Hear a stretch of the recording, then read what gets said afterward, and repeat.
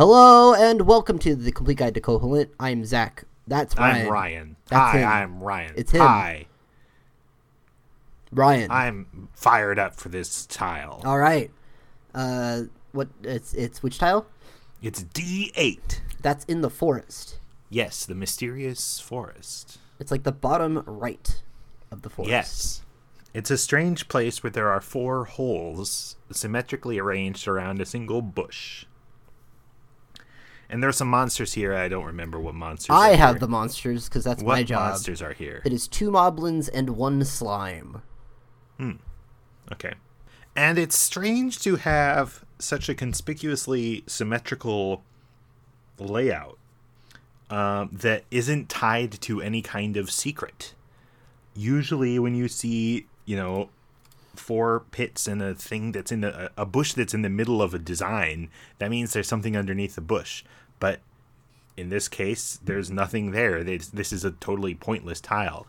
I think it would be a good place to put in the remake, maybe put a warp point here, but we can't talk about warp points on this episode. Sorry.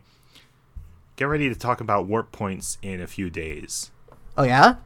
Yeah, hold on. I'll check the schedule and I'll see when we're going to talk about warp points. While you're checking the schedule, I'm going to hijack the podcast. Okay. November 3rd. Oh, man. That was too quick. Sorry.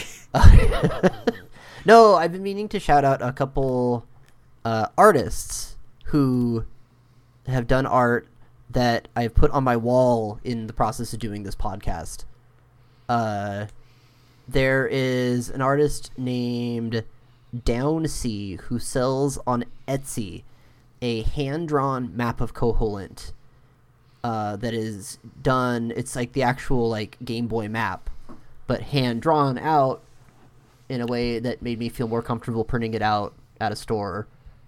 Okay. And it looks really, really nice, and I'm going to post links to it then when this airs. But I've printed this out for the podcast, and I've been using it extensively for this whole thing, and when I was doing notes, I was like, I need to remember to shout this person out. You can buy it on Etsy.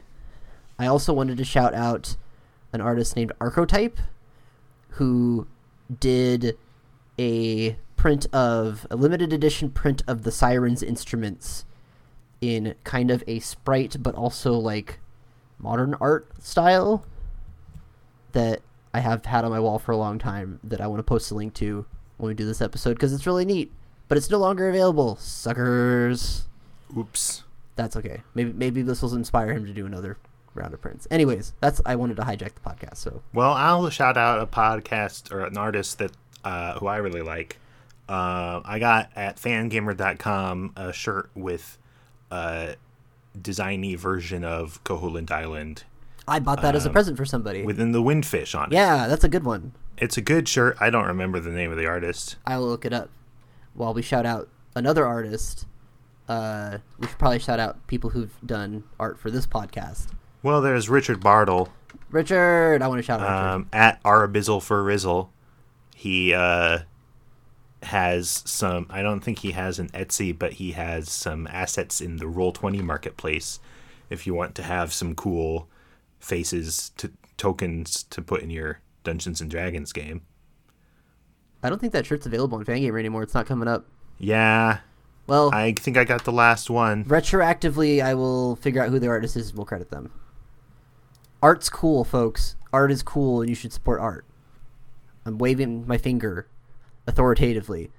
D8 was the tile just now. Yeah. Next time, we should do, tile 11. Okay. Wait, it's I1.